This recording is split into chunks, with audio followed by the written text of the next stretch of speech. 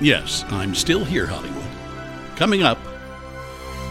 I don't say I was suicidal because I have too big an ego to ever go through with it, because that's the ultimate admission of failure in my situation. I was definitely suicide adjacent. You know, I remember there was one day Kelly was crying, and I sat down next to her. I was like, "What's going on?" She's like, I don't think I can sing. My voice is." So I'm like, "Well, let me go get you. Can we get you some tea? We'll get you some honey and some whatever they put that to bath. I know there's like a singer's trick." And then one of the producers like, "Hey, you may not want to good TV." And I'm like, "You know, this is a human being, man." And I walked into his dressing room, and he got up. He's like, "Dunkleman!" And I said, "I got to get this out." This is part 2 of my discussion with American Idol Season 1 co-host Brian Dunkleman. He talks more about the struggles with his sudden fame, the stress he felt because of the conflict the show wanted, and how he came to terms with Ryan Seacrest. So when we got back from the nationwide search, that's when we started doing studio shows. And we would do one performance show that was taped, and then the next night we would have a live show. Well, the first one, I saw Simon and Randy. They were drinking some coffee.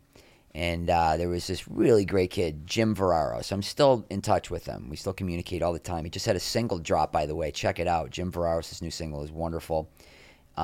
Great kid. And I hear them. They're like, "Yeah, we're going to nail Jim." What do you mean you're going to nail Jim?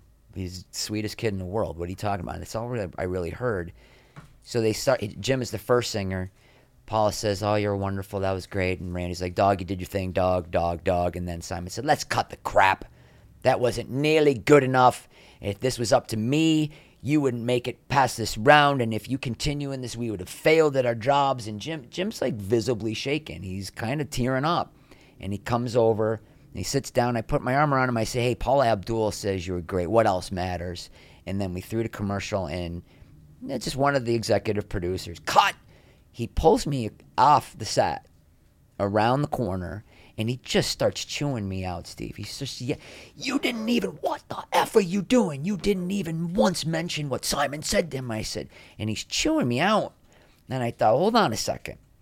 Just so I make sure I'm clear, if these kids, this is a direct quote, if these kids come to this couch feeling like shit, I'm supposed to make sure they continue to feel like shit? He got right in my face, stuck his finger in my chest and said, "You're goddamn fucking right." And I just could not believe what happened. I go back to the couch and I'm sitting there. I'm just stunned. Afterwards, we looked at the tip of your eyebrows. I'm like, just because you just told me my job is to make sure that these kids are feeling terrible. That was the first show when we got back. And then cut to, they kicked Jim off, and then I got a frantic call. "Well, he's back on the show. Please don't say anything." So I don't know what happened. But he ended up back on the show and then made the final 10. That was really a pretty intense experience for me. This is when I don't like what's going on here at all. And during this time, when the kids are looking at you, what's going on? I have no idea. We're just talking monkeys compared to everybody else. We're not. I make the fries here. The next show that there was a kid, R.J. Helton. He sang, same thing, sang great. Paula Brand. Simon lit into him again. And there was a very famous fight where Simon and Randy went after me. Like, Randy stood up, and it looked like he was going to knock Simon out. What Simon said, and I need to be careful about this, because what he said was, "We've already let 2 other monkeys through in this competition." He did not mean it as the kid was Hispanic, not black. He didn't mean it as a racial slur. It's kind of like Howard Cosell. Look at that little, Yeah. He didn't mean it. It didn't matter. Randy went berserk. "What are you talking about? Yeah, you can't call people." And it was ugly. The kids were crying. They had to separate them. And I thought, man, he's going to knock Simon out. They cleared the whole set, and this was a taped show, but there were still a lot of people, all the kids, everybody, and they took a break.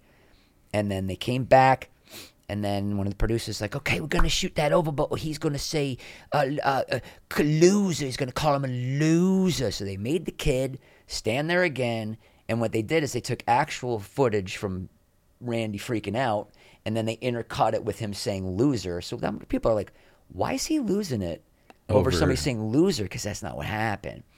And then the next girl that sang, Kristen Holt, it's a sweetheart, Dallas Cowboy cheerleader. She ran towards the judges and slid under the table. That was her big moment. She sang next. She came over. If this was a beauty competition, you'd be moving forward. But unfortunately, it's a singing competition. That was just not good enough. And she's kind of tearing up. And she's like, well, at least you didn't call me a monkey. Cut.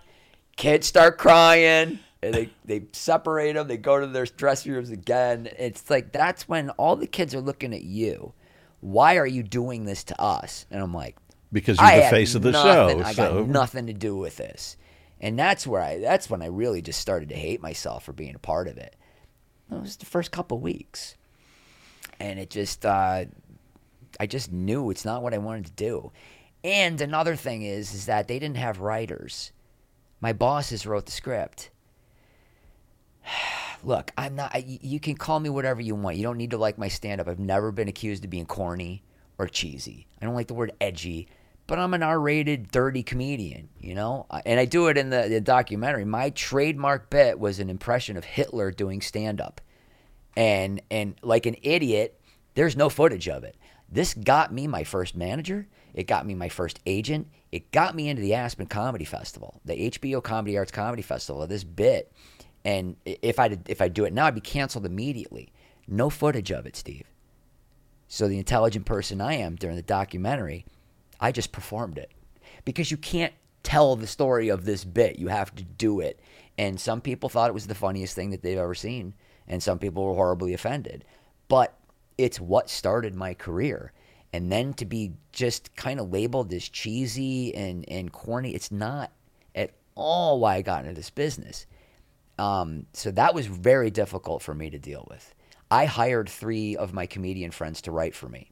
And I would get the scripts, I would fax them the scripts, and they would punch them up, and I paid them. I paid them out of my own pocket. And I didn't tell anybody. I would pitch them right before the live show. Oh, yeah, that's funny. I'm like, yeah, I know. Because my friend Doug Benson wrote it. That's why. So I cared. I cared how I was perceived, but it's not who I was. And I didn't want to be – here's the thing. I got into this business to be a performer, not to introduce other performers. So that's really the main reason that I didn't want to be seen as a cheesy guy. Nothing wrong with it. Ryan Seacrest, all I've ever wanted, be a cheesy guy on television. Mission accomplished. We talked about it. And he wanted to parlay it in his many hosting gigs for radio, TV, and build an empire. And, man, he did it like that. He did it real quick. And I thought I want to do a season or 2 and then have a career as an actor. So, he did exactly what he wanted to do. And it's nothing against anybody who wanted to. That's just not why I got into this business. So those 2 things very early on were the main things that really, now this isn't right.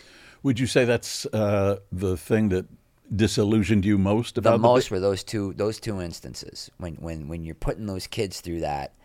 I don't know, it's mentally and emotionally abusive, period.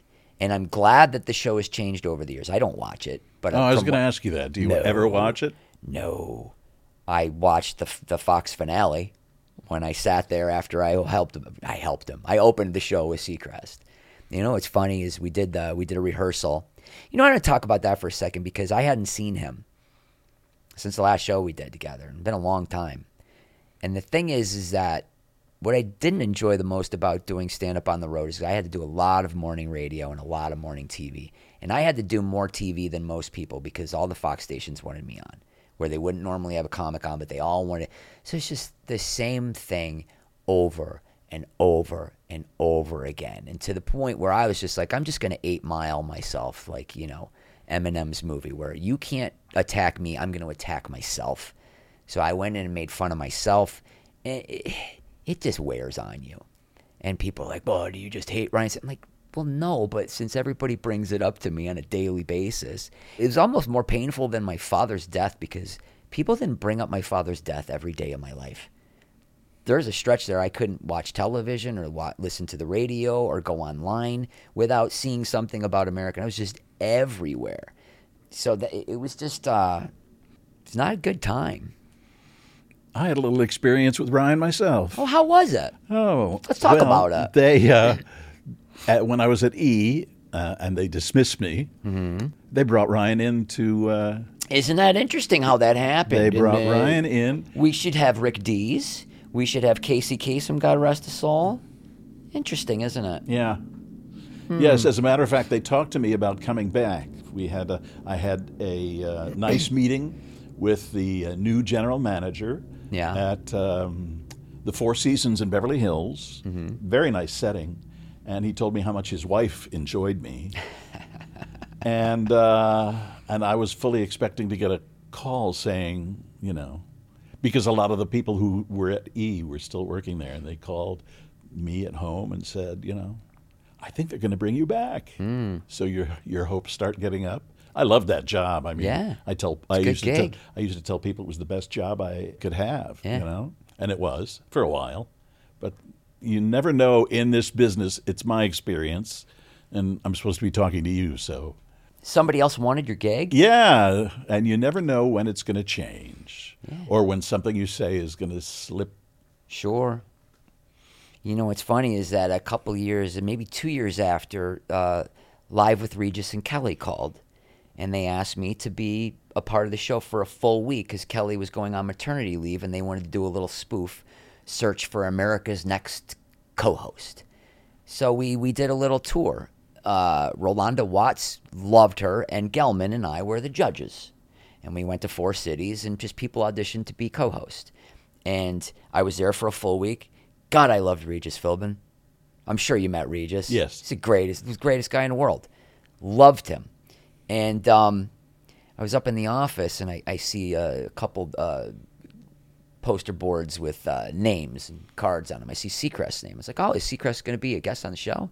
He's like, no, that's a list of people that are being pitched. His agents called every day this week trying to get him on the show because I was on the show. And then he went on to host the show, didn't he?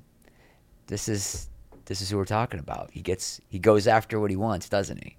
And that's why people go, give Wheel of Fortune to Dunkleman. I couldn't care less about Wheel of Fortune. I don't want to host a game show. I don't. That's funny. I'm an artist, Steve. Yes, I can tell. Well, the funny thing was, when I was working for CBS, they got me on Ryan's radio show to promote a series that I was doing. And it was a very pleasant experience, but I'll be honest here. I had an ego, and I thought, this kid is doing radio, and I'm on the CBS O&O in Los Angeles, for crying out loud. And I developed very quickly a little resentment towards him. Yeah. And I get it. It's just funny the way the business works out here. I had worked at small television stations throughout the country, and I got here very quickly from the time I got into television news until in 5 years I got to where I wanted to be. I wanted to be at a network-owned station in a top 10 market. Sure. Los Angeles was number 2. It was owned by CBS. Wow, this is great. But then you get out here, and it's not a normal existence. No, it's not. And that's one of the reasons I say it was good to me, but not good for me. Sure. There was a period of time, there was a producer I worked with at CBS who pulled me aside one day, and he said, people are going to come up to you and start offering you cocaine and things of that nature. I just want you to be prepared. Thanks very much. Yeah. And sure enough, before long, it's funny. And if you're young and inexperienced, you can't help but think you're doing the right thing. Sure. Oh, everybody's doing this. Partying, man. Oof. Nicholson did that. Hey, yes. Just like him. Yes. William Hurt did that. Right. I ran into William Hurt once on a street in New York City, and he was so stoned. But that's neither here nor there. We taped on a Tuesday night and a Wednesday afternoon, 5 o'clock. On a Monday night, I was out, and one of my friends was like, hey, we should get some Coke. And I said, well, I've just had 3 martinis. That's a great idea. Well, I gave her the money. She went and got it, blew the lines. I don't think I fell asleep until about 6:30 in the morning. Had to go to work at 10, blocking, rehearsal, tried to get a nap in my dressing room, not really. And so I did that show in that condition. I wasn't high, but it was just all, pretty cracked out from the night before. I pulled it off fine. Well, that night, I went over to a different buddy's house, and he had some cocaine. So Steve, like any normal person, I did the same damn thing 2 nights in a row. 7 a.m., finally fell asleep, couple hours of sleep, went in. And that was the show, and it's interesting. It's almost like Seacrest smelled blood in the water. Because that show, he decided not to read what was on the teleprompter 4 times. Which, when you're doing live television, that's my line is next. Here's the setup for my joke or my information. And he would just go off script and turn to me, and to make it look like I was screwing up. And I covered as well as I could. But you can go back and watch this episode, the 4th one. He just looks at me and he's like, "Say something, Dunk." I said, "What do you want me to say, Ryan? How about we'll be right back with more American Idol? We'll be right back with more American Idol." And then they cut, and I said, "You going to say one effing thing that's on the teleprompter tonight?" And after that show, my manager, my agent, and my best friend basically had to pick me up to keep me from going at him. They threw me in an elevator and got me up to my dressing room because I was not happy at all. So that was one of the little conflicts that we had. It was almost like he knew something was off. And after you've done it for a while, you realize how dependent the people behind the scenes, in the director's booth, floor manager, other people you're working with, they're depending on you to follow the script. Of course. Yeah, it's everything's timed to that. And it's just, see, that here's the other thing. I've been involved with 3 reality shows in my life. And without question, the worst 3 experiences of my career. And nothing against anybody who's into the genre who works in it, but just it was not for me. And my opinion is my own because I earned it. I saw the things that happened. Now, when you're acting, and especially comedy, it's such a collaborative effort between the writers, the producers, the director, the DP, all the crew. Everybody is just, how can we make this as good as possible? How can we make this as funny and as high quality as we can? With reality television, it's different. It's how can we elicit a genuine emotional response from this person? That's basically putting in them situations. How can we get them really pissed off? How can we make them cry? How can we? So it's just a completely different mindset. And that's just not. And if anybody's watching reality television and thinks it's real at this point, I can't help you. Not at all. I cannot help you. I mean, but a lot of people want to turn their brains off, and I get it. But we're living in a golden age of television. These last 10 years, there's amazing television. There's so many good television shows. There's such great acting. It used to be a stigma. Now there's Oscar winners. So 3 Oscar winners in one show. It's just totally changed. Hell, Meryl Streep does television. Lord, it's unbelievable. But that's the team that I've always wanted to be on.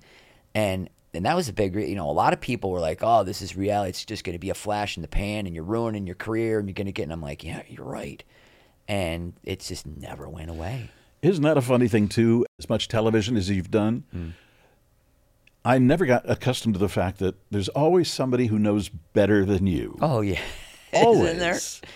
Always is. And I think you experienced it where if you speak your mind, that can be the kiss of death. Yeah. Well, I got a lot of flack from some other comedians, too. And in retrospect, they would have killed to have had my opportunity. A lot of people were just jealous, and there's a lot of that. It's not so much anymore because there's a lot more opportunities for comics than there used to be, with podcasting, and there's so many things that you can do independently. But it really affected me because you go, as you said, I don't know what this deep-seated need for approval is, but you want that from your fellow comedians as well. You don't want to be seen as a cheesy hack. Nobody wants that. And I would go on the road, and I would have people go, "Wow, I only saw you on American Idol. You're really, really funny." And I'm like, "Well, thanks. That's what I've been doing. That's what I did before I did this show."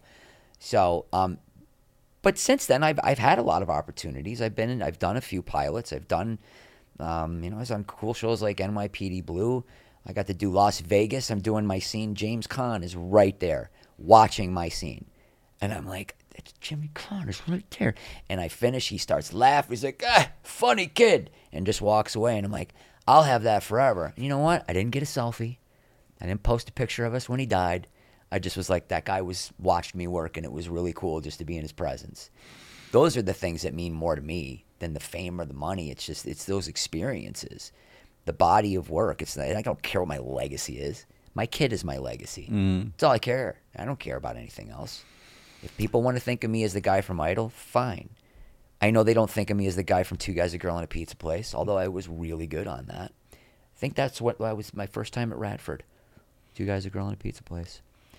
But, the thing is that I really did, man, it was the first thing I thought about every day. And it was the last thing I thought about before I fell asleep or passed out. And I did everything I could do to pass out. I was tortured. It's literally all I could think of.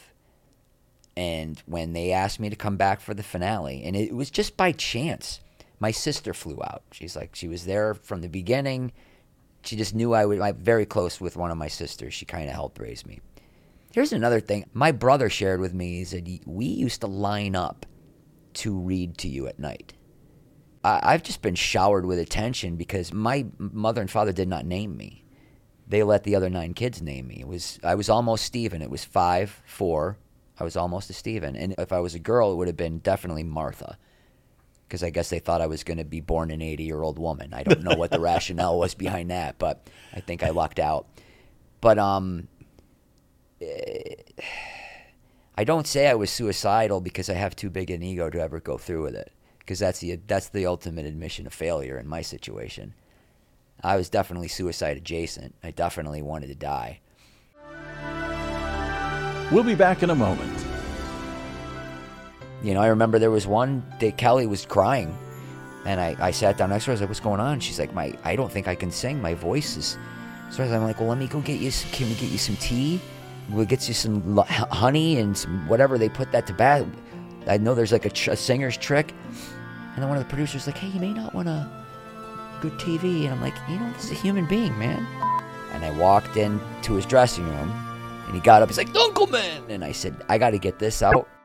So the season ended, that first season of American Idol, and it's really the first chance I had to really kind of breathe. So my girlfriend at the time, we went to Hawaii. We went to Kauai. I'd never been there. And I'd never had money my entire life. And I'm sitting there on this beach, and I'm looking around. I'm like, how do I leave this show? How do I give this up? I mean, this is an incredible thing that's happened to me. But I'm so miserable. I know I'll never have the career that I want if I keep doing this show. It got too big. When you're introducing yourself, hey, I'm Brian Dunkleman twice a week on national, live television, it's just like, how are you going to be a character actor? How are you going to be taken seriously? I don't think I would have had an opportunity. I wouldn't have had a chance. And what was hard for me is that right around this time, I opened for Zach Galifianakis. We did Austin together. Greatest guy in the world.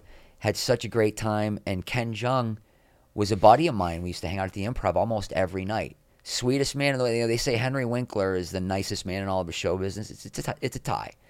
Henry Winkler and Ken Jeong.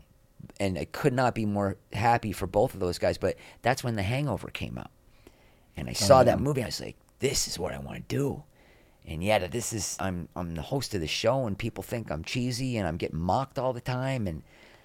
And I sat on that beach, and I thought, I can't do it. I can't do it. I can't do this anymore. And I had already decided. And then I called into Howard Stern, because I had a buddy telling me everything Howard was just railing me every day. And I'm like, I was a fan of his, but not like most people are obsessed with his show. And I'm like, why are you telling me this? I shouldn't know. Don't tell me what the negative things people. So I was like, I'm calling him. I stayed up all night, and I had a couple buddies, and I had note cards and responses. And by the end of the interview, he was kind of on my side and defending me to people that were calling in. And that's when I thought, I'm done. I can't do this anymore. I'm going to lose my mind. I hired a publicist, and I released a statement, I think was it Daily Variety? I'm moving on to other opportunities. Very grateful. And all I can tell you is that my agent at the time, that day, was on the Fox lot and saw the head of publicity at Fox and said that they were all completely shocked, and that it really took them by surprise. And in his words, if it ain't broke, don't fix it. That's what I was told. So that's what I carried for the next decade. Is just like, I just made it, because then I couldn't get arrested. I did a couple pilots, but then it was just, there's nothing. except just depression. And that's when they asked me to do the finale. And so hearing that, it really did. It changed a lot for me. Do you follow any of the American Idol contestants? Just the ones that were on that first season. I do a podcast, by the way, called Dunklevision. We call it a season. There's no seasons of podcasting, but it's kind of a nostalgia mixed with how does one get into a life of creativity? What makes you want to get into the arts? And my first guest was Justin Guarini. And that's another thing. He's always going to be the runner-up on the first season of American Idol to Kelly Clarkson. Okay, the I was trying to remember. guy. I thought it was Kelly who won. Yep, and Justin's the sweetest guy in the world. He's doing great. He's on Broadway right now, but to have him as my first guest and to really, we had very similar experiences where we did not like being who we were, because he went through a really dark period too, and that's all he was known for, so we kind of bonded over that. But I do keep in touch, like I said, Jim Veraros. Nikki McKibben, who passed away like a couple weeks before she did, she just randomly reached out to me on Facebook. Said, "Hey, Dunkleman, miss your face." And then 2 weeks later, she passed away. So I do keep in touch with some of those kids. I'm friends with them on Facebook. And, I believe what they say. They knew that I was a genuine person back then, and they knew that I kind of stuck up for them and took some heat for it. I remember there was one day Kelly was crying. And I sat down next to her. I was like, "What's going on?" She's like, I don't think I can sing. My voice is." So I'm like, "Well, let me go get you. Can we get you some tea? We'll get you some honey and some whatever they put that to bed. I know there's like a singer's trick." And then one of the producers like, "Hey, you may not want a good TV." And I'm like, this is a human being, man. What are you doing? You want her to go out there and not be able to sing? It's just gross. She's done okay for herself. She's done okay. Now she's hosting the ESPYs. They're like, "What are you doing? Taking my jobs." I don't want to host anyway, but you know what I'm saying. So over the years after I left the show, I didn't go well for a few. Nobody would hire me, and I of course ended things with my agent, my manager, and then I could not get another manager, Steve. And I had one that had heavily pursued me before Idol, and I'm thinking, well, he can finally work with me now. He's like, "Yeah." He's like, "Nobody believes you." He's like, "You've got the stink on you." He said, "My advice: leave town. Go for a while, and then come back." I was like, "What are you, nuts? I just finally got on real television." And he was right. I couldn't get another manager. I ran out of money. I ended up working for a buddy of mine that my girlfriend, who became my wife, had worked as his personal assistant. He just threw me a bone. He's like, I'll pay you $400 a week. You just do stuff around the house and do my stuff in the office, and you can go audition when you want." It was really, really nice of him. But that's where I was as the show was just, 30 million viewers. And I started working gradually. I finally got back out on the road, did a little bit of stand-up. A voiceover comes through, a couple little pilots surviving. And then, that's what I did for a long years, just kind of, I wasn't gone. I didn't go anywhere, but I wasn't visible. And you know what? I didn't hire a publicist to get me in Us Weekly. They're just like us. I don't want to be that. I'm not clinging onto this. I wanted to have people forget about it. Forget about me. Then I can actually get my opportunity to show my talent and make it as an actor. But they would not forget about me, Steve. Every year would go by, somebody would talk about me publicly, somebody would want to, and I didn't do a lot of interviews, but I was like, this is just weird. I still think it's the name. Dunkleman. It's not very forgettable. No, everybody knows who you're talking about when you say Brian Dunkleman. Dunkleman, what are you doing? You're too busy for this kid. And but I was making it. I wasn't lighting the world on fire. And then it was either 15 or 16, the Fox finale. It was announced American Idol is ending, and so I tweeted out, I knew that show would never last without me. And I got a lot of play out of that. And they called my agent. And they asked me to come and open the show with Ryan. And my agent and my manager did not want me to do it. And I thought, I think I have to.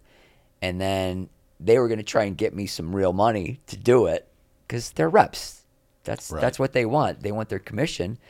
And then they came back and said, no, everybody's getting $350. All the ex-contestants, you're getting $350.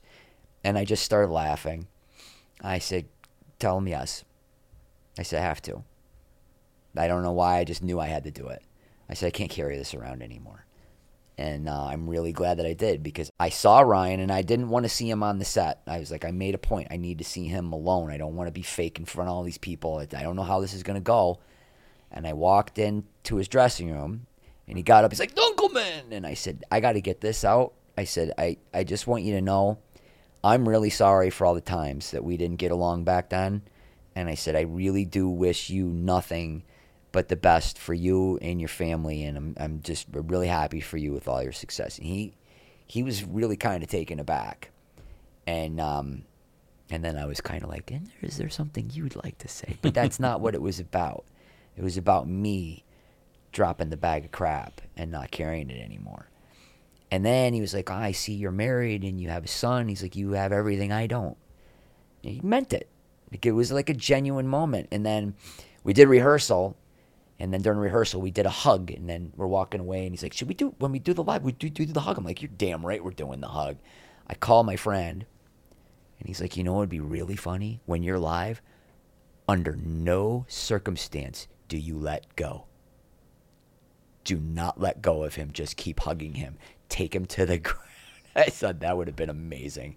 That would have gotten clicks. But yeah, that's when I found out that I didn't have a choice. They were going to can me anyway. So after the show was over, I was walking through the hallway with my sister, and just randomly, Mike Darnell, who was the head of the unscripted department of Fox, was in. He just happened to see me. Brian, come on in. We got food. We got drinks. I'm like, drinks right now. I need a drink. And we started talking, and that's when he told me, he's like, we were really bummed out. And I was like, but why were you bummed out? He said, when the decision came down. I said, whose decision was it, Steve? I said, Mike, because I didn't get fired. He's like, I know you didn't. He's like, you quit and announced you were leaving before we got a chance to tell you. I don't know why they decided to let me twist for 3 weeks, because they did. They rehired Simon and they rehired Ryan, and they just let me and Paul and Randy twist for 2-3 weeks. And they let them twist for another couple months. And I think it might have just been a negotiating ploy. But he told me that they really struggled with it, but they decided that it would be best if there was just one, and it wasn't you. And that's when I felt the weight of the world come off of my shoulders, because I thought I had done this to myself. And then I called my same friend about the hug, and I told him what happened. I said, they were going to fire him. And he's like, see, you're not an idiot. You're just a failure. And I said, I can live with that. I'm fine with that. So that's the first step in everything kind of healing for me. And then I just been toiling away and just waiting opportunity after opportunity, and to the point where I just shot a pilot for my own show. And, you know how this business is. If you don't go away, it's a numbers game. Obviously, you have to be brilliantly talented too. But I can't do anything else. I'm not going to sell real estate. I watch football on Sundays, Steve. So do I. Are you a Bears fan? Yes, I am. Unfortunately. I'm so sorry. Oh, God, yeah. Not since 1985 has there been anything to cheer about. Yeah, well, at least you got to cheer. Yeah. We'll get there, True, Steve. sorry. We'll get there, Steve. The Bills will do it. One of these days. One last question. Yes, sir. What's your favorite app? My favorite app has become Instagram. I'm glad that you asked, because I am at the Brian Dunkleman, because there was a high school girl in Long Island that decided that she needed my name more than I did. And I can't get rid of her, Steve. I can't get rid of her. Now she's taunting me from her page, and that's fine. But I would really love people to follow me on Instagram, because I started doing these, like I said, I was singing karaoke, and I named them Dunkey-okie. And then wouldn't you know, about a year later, somebody named Kelly Clarkson started doing Kellyoke. I'm not saying I'm suing because I love Kelly. I think it's her people. I'm considering litigation. But I think what would be a great idea is if somebody approached me about doing an album called Dunkey-okie, kind of a spoof of Kellyoke, since I was the one that originated it. 270 songs, Steve. I just sang in a comedy or a karaoke contest on Halloween night. Honorable mention. Dressed as what? King George III. because I am going to audition for Hamilton. So I already had the wig and I had a crown, and my ex-wife gave me a fur shawl that I could wear, and she's like, "Don't screw this up and ruin it." And I'm like, "Don't worry about it." And when I told my son I was going to audition for Hamilton, his response was, Dad, you'll never get it. And that pissed me off. And now I'm going to teach him. I'm going to teach him a very valuable lesson, because I'm going to send in that audition tape, and I'm going to be King George III. And teach him never to underestimate your dad. That's right. Where do you think you got this, son? Thanks, Brian. Thank you so much, nice. Steve. And congratulations to you on the new podcast. Oh, thanks. It's great to see you. You're one of the OGs. What does OG mean It anyway? doesn't mean old guy. It does not mean old guy. By the way, OG. I'm relaxed. OG Fantasy Football. Check it out. We have about 15 listeners. It's the original. You're one of the original entertainment journalists. Please. It's a good thing, Steve. Okay, thank you. I'll take it as a good thing. There was one thing you said in your documentary that I'd never heard before. Something about 5 points. Oh, 5 points of information. That was all is that what you're referring to? Yeah. Yeah, just 5 points of information. You're in New York City. It's a singing contest. One of the judges is sick. Go. Oh. Make it up. Okay. Yeah. Improv, groundlings training, Steve. Thank you. Thank you very much for having me. I appreciate it. Oh, thank you. I've had a good time. Me too. If you are having thoughts of suicide, there's help. You can talk to a trained counselor at any time of the day or night at the 988 Suicide and Crisis Line by dialing or texting 988 on your mobile phone. Still Here Hollywood is a production of the Still Here Network. All things technical run by Justin Zangerly. Theme music by Brian Sanishin. And executive producer is Jim Lichtenstein.